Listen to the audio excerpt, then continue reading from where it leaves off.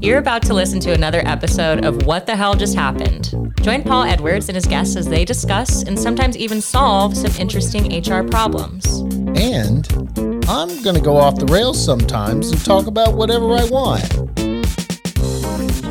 Hi, Paul. Hi, Tiana. How are you today? I'm good, and I'm curious what today's question is going to be on what the heck just happened. I'm going to stop doing that. What the hell just happened in HR? What's going on? What's the question today? It's interesting. So, okay. If you have a new mother at your workplace who needs to pump, I would say that's nothing particularly new to us. It's a pretty regular thing. Yep. But adding a different layer to it, what do you do if you find out that she's actually pumping for somebody else's child?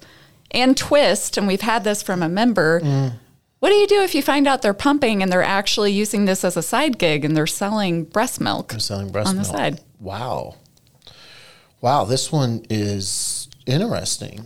I'm going to say this.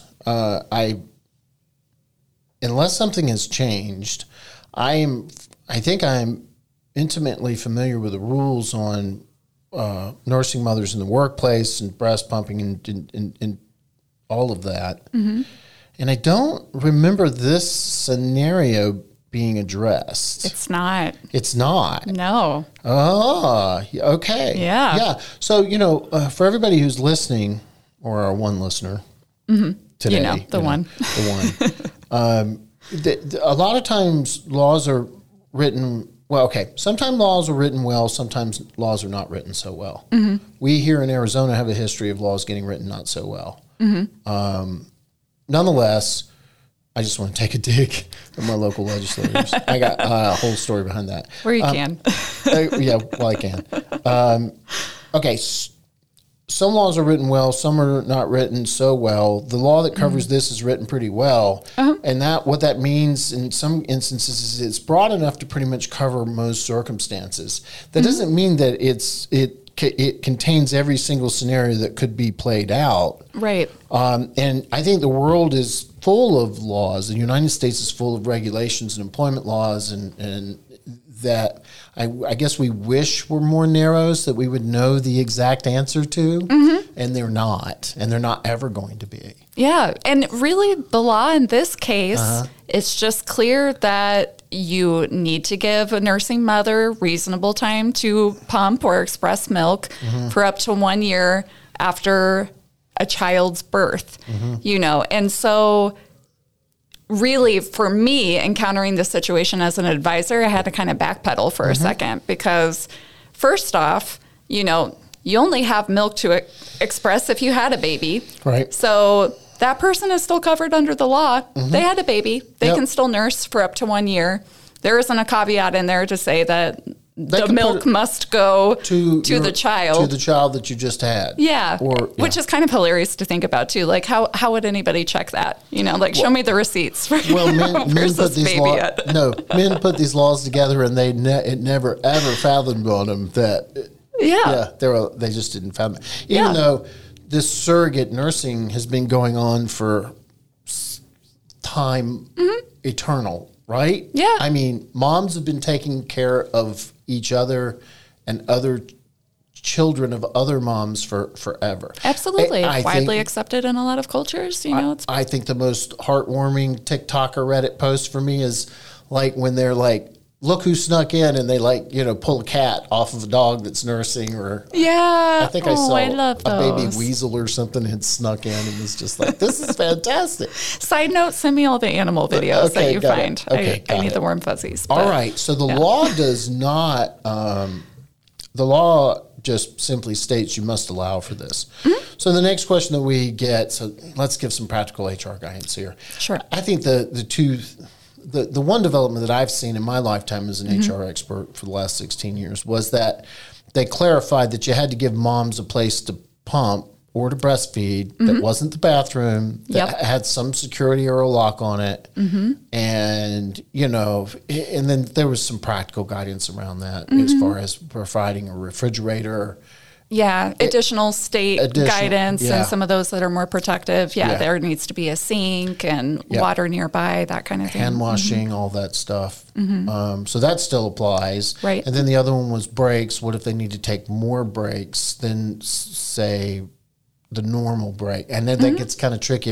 Everybody, the federal government does not say you have to give breaks. All it does is address it once you do give breaks. But if you do, you don't have to give breaks, but if you do, and then many states, not all, several states, not even half, have some rules about you have to give breaks, and then they may have some additional rules about breaks for nursing mothers. Yeah, and, so really what the breakdown is there is the Department of Labor says, on a federal level, if you don't have a more protective state law that applies, you don't have to give breaks. But if you do, a reasonable break period is 20 minutes or less. Yeah. And so and that's you can't kind of make people clock out for exactly. that. Yeah. To be a paid break before you have somebody clock out for that. Right.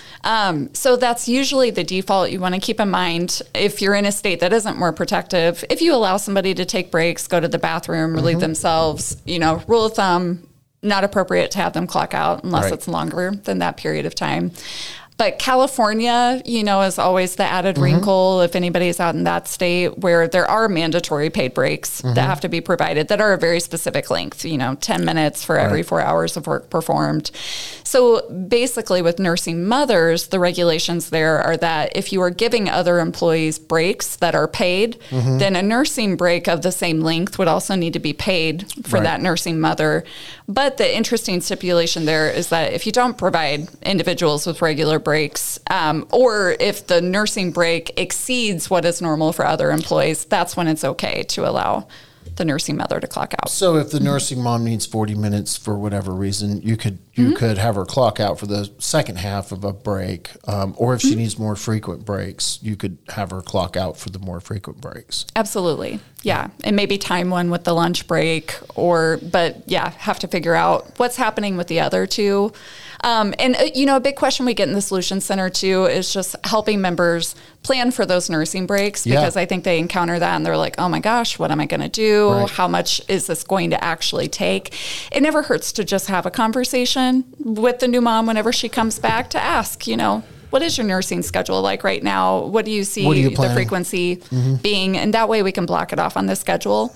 And, I always want to throw out here too, the regulations just say must provide reasonable breaks. They don't define what reasonable is. Yeah. There's no time limit on that. So when in doubt, if you can provide these breaks, and a lot of times they're not unreasonable. No. When we see these, it's very rare that somebody's asking for can I have 3 1-hour breaks throughout the day? That would be not reasonable. You can make an argument for it. You can document it. And there are other things that you could, that would be unreasonable that you could document if you needed to. But for the most part, I'm telling you don't need to. This is something that we're accommodating. You're going to accommodate. We're all here supporting families. Primarily we work in dental and medical, which are run by women. It's just, I'm going to leave everybody with this, Tiana. It's a really good idea to have a maternity leave policy before you go. Absolutely. Before an employee goes, and to discuss it with them. There's some amazing components in that make it go very, very smooth. I am stunned at the number of people that we work with who either don't follow the policy or don't have a policy.